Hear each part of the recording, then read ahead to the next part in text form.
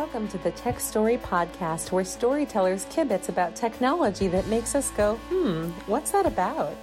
Now introducing your host, Doug Thompson. Hey, everybody. Thanks for joining me on the Tech Story Podcast today. My guest is Jon Polly. Jon, how you doing? I'm doing well, sir. How are you? I am better than I deserve. So, as I like to start my podcast with, I ask this question of everybody. What is your favorite tech story? You know, I think my tech story, now the background is that I'm a security consultant. I work in the security industry, but I think my favorite tech story is the fact that security is changing, right? It's no longer this box on a wall. It's now an IoT sensor, and it's the fact that security can be used for so many other things, not just the security director of the police department, but it's now building a better customer experience to give better experience to their customers. Okay, that's fair. You can't be static, especially with security, because it's sort of like, you build a better lock and, the burglars build a better way to break it, things like that. So it's a constantly moving target. It is. I mean, part of security is quite honestly, it's put something up and it'll deter some of it, right? As a police officer, one of the things I thought was great was if you stick a sign out in front of your house that says, I have an alarm system, whether you do or not, you've just cut out 70% of the crime. After that, you can add all the things to it in the world. You can make your house as Fort Knox-like as possible, and there's still going to be 0.3% of the people that are going to try to get into it just because. You can make small changes that can have huge impacts overall. Okay, and that's, as my dad used to tell me, locks keep honest people out. That's good. So what is your story here? I mean, you started with, you talk about security and consulting and all that. Tell me a little bit about that. So I'm a security consultant. I develop security systems for smart cities, for companies, for the HOA neighborhoods, right? That's an area that gets left behind at times. There's a lot of new technology that's coming out that every piece of those can take advantage of. And the great thing is, from the smart city side, you can now build public-private partnerships with each one of those folks as well. So it all combines in a large ecosystem. And so I'm also taking that back to the security integrator, the installers, and saying, as a coach, to help them work on business strategies to help grow and thrive before COVID-19, after COVID-19, what that all looks like. So, my background is I've been a police officer. I've worked for a global ministry, and then I started in on the ground floor of security installs, pulling cable, and I've worked my way up from there. I've done about everything in security that you can do at this point, and then maybe a few things I probably shouldn't have. So you mentioned the installers and all. They've been around for a long time. Are they evolving their game to go with sort of these new threats and new opportunities? I mean, because it seems like everybody and their brother can, there's DIY stuff now. I can get up, one of the, I won't mention their name here, but, Simply Safe. I'll mention their name. But I can do my own system, or I can, call up Amazon. So, I mean, is there business at risk?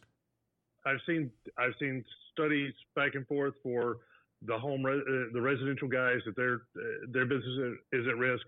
The answer is they're losing market share. Now, one of the things that the residential guys are figuring out or beginning to look at is the DIY guys are putting in systems, and then they go, oh heck, I got a problem. Now what do I do? And so they're actually giving a support line that says, hey, you're doing a DIY system. We'll help you with this, and instead of charging you $500 for the system, we'll charge you $100. We still get a little bit of it, but it becomes almost a telephone. Are the integrators, are the installers, are they growing with what's coming out? Quite honestly, they're at risk of being left behind. Right? They're in the security chain.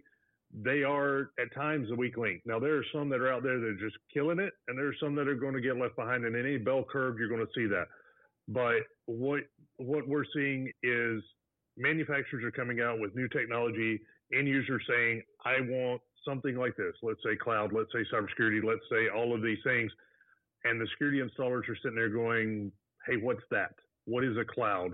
How do I cybersecure this? a lot of this is being driven by insurance, right?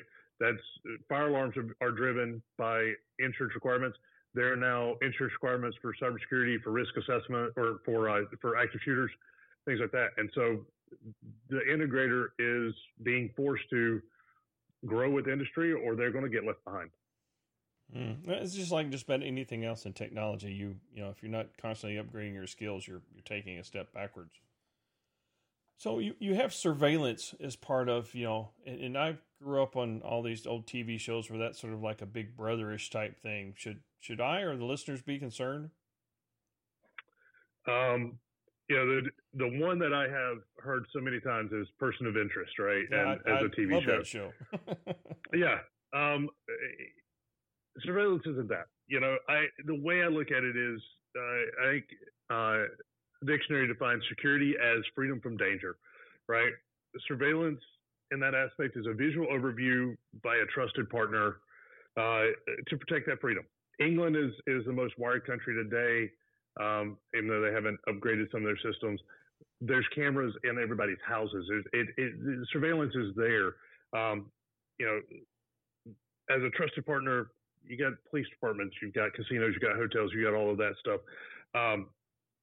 By entering in, you know, if you go to someone's house and they have cameras, you're entering into their house as a trusted partner. You assume that that they're going to use that data for the right reasons. Surveillance can't do anything. It's completely reactive. It's the person that's involved with that. By itself, surveillance can't deprive freedom. It can, by sticking the camera on the side of the building, it can stop somebody from deciding to come into your house. So there is that. Is it Big Brother? As a former police officer, I see it as both ways, right?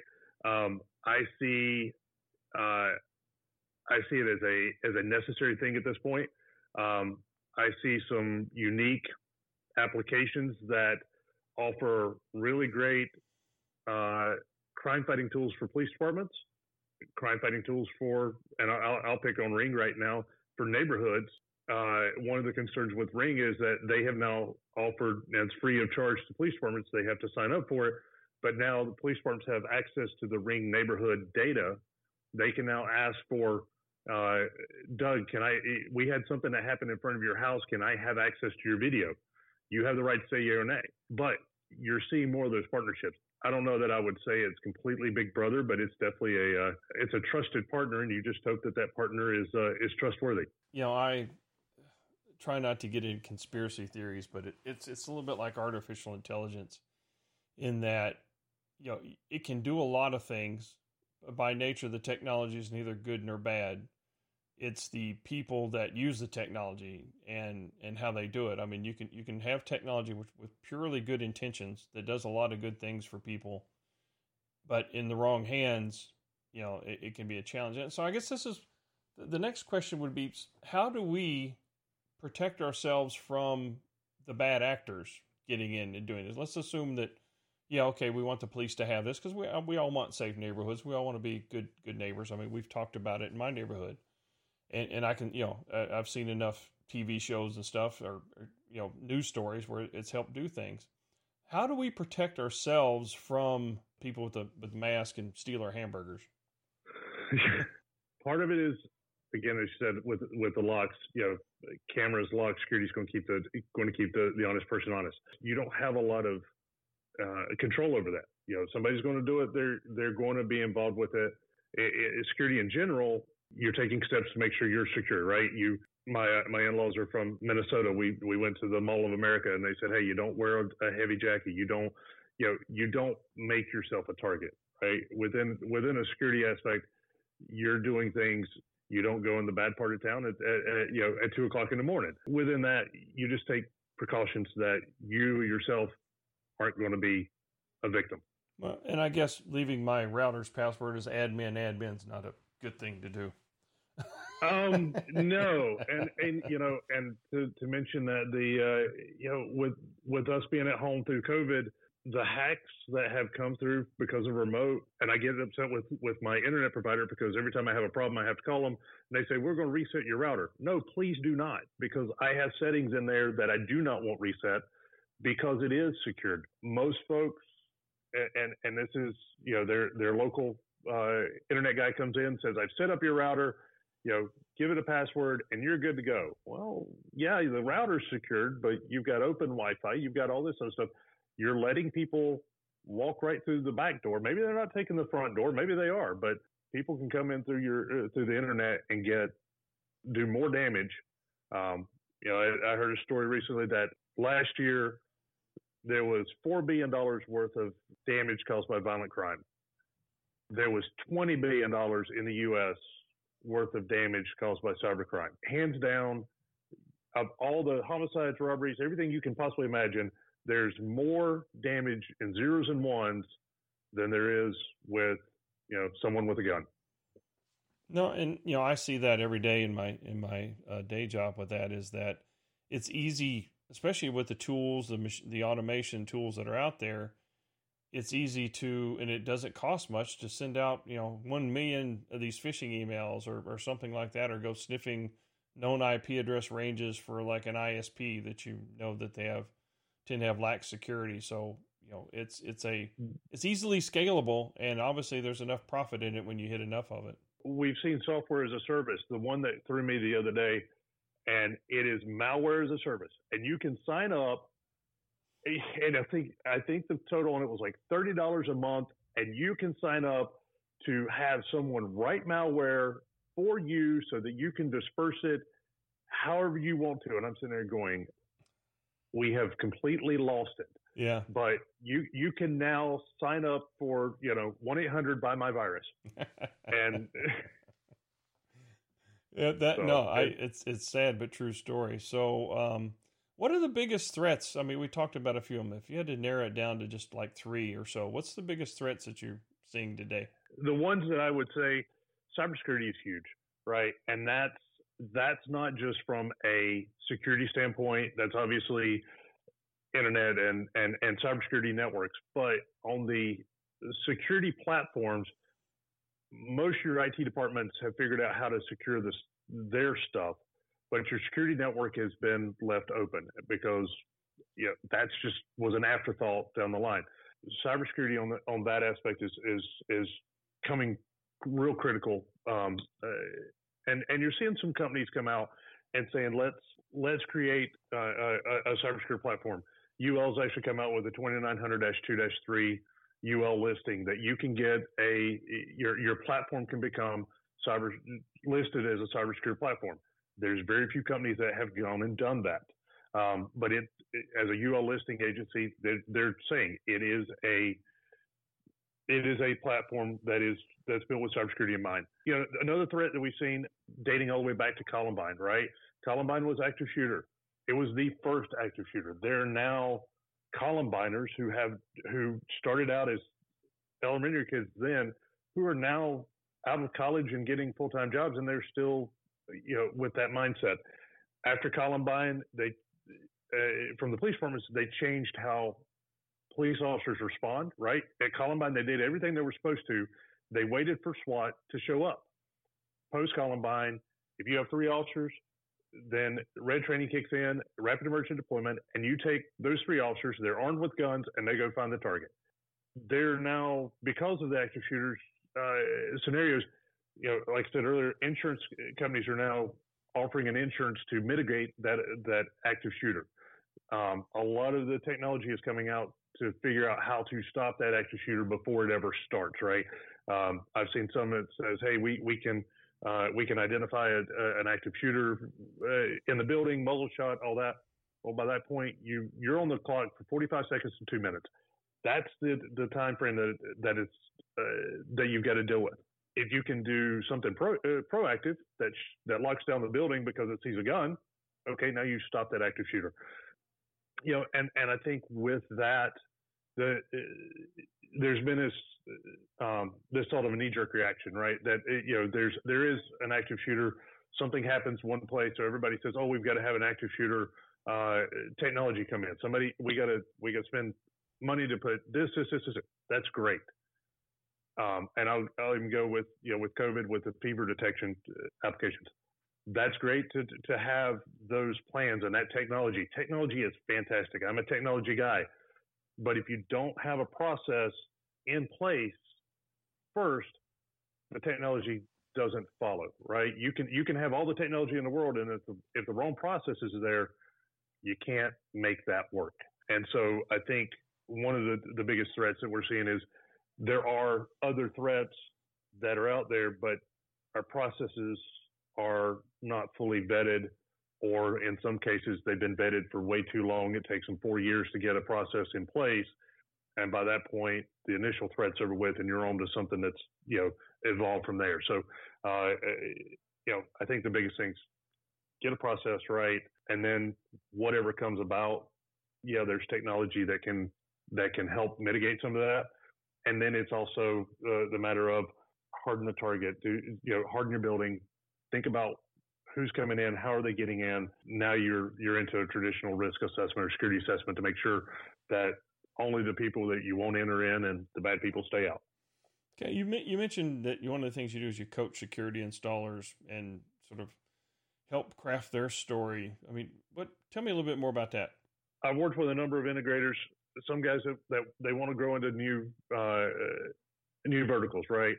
Other folks that they've come at this from the traditional electrical side, where it's a time and materials, and so it's understanding more of their business process, and then showing them how they can go to that next vertical, right? One of the things I'm actually pulling in is while I'm not Gallup certified, I'm working with Gallup Strength Finders to look at the strengths of their employees, right? Who do they have on their team, and let's play to the strengths of their team and see the deficiencies they're in. You may have a closet sales guy that just loves to talk to everybody and had no idea this guy might be your next $1 million sales guy, and you've got him pulling wire. Was not my case, but that may be the case. There's a number of these small guys that they're still trying to figure out what's the best way to get revenue. They're giving away a lot of revenue just because they're trying to be a nice guy to their customers, which is great, and I promote that. But it's also, there's a way to do that and still get paid for what you're doing. And by the way, you're giving a better customer experience to your customer. You're offering a better total cost of ownership of the project or the process, the partnership you've sold. It's looking at their entire offering and saying, listen, you can mold this to be better customer service and also get paid in the process. So it sounds like you help them sort of craft their value proposition story. Here's what you can do. Yeah. So if you they've got their, I just want to say, a lot of them have their core values. We just help them tweak how they get that value into the story. Excellent. So if you had one story that you could tell for this would be the last story you ever told about what you do, or sort of your history, what would that be? Last story that I ever told about what I do. Hope that's not foreboding. I said if. It's big if. Yeah. I've always said that anywhere I go, I wanted to leave a legacy. But I would hope that my legacy would be that as a story that I was able to help make a niche, to find this industry, and not get lost in the process. But that at the end of the day, this industry had grown because of a few things that I'd done here and there along the way. That sounds like a worthy story to tell with that. So, John, what's the best way for people to get a hold of you? So they can go to my website, www.protect Solutions Partners, and it's PROTECHT, solutionspartners.com. There's a booking tab in the middle of it. Select it, and we'll get on the call. Cool, and I'll put all that information in the show notes as well. So, John, thanks for sharing we shouldn't be scared. We need to protect ourselves.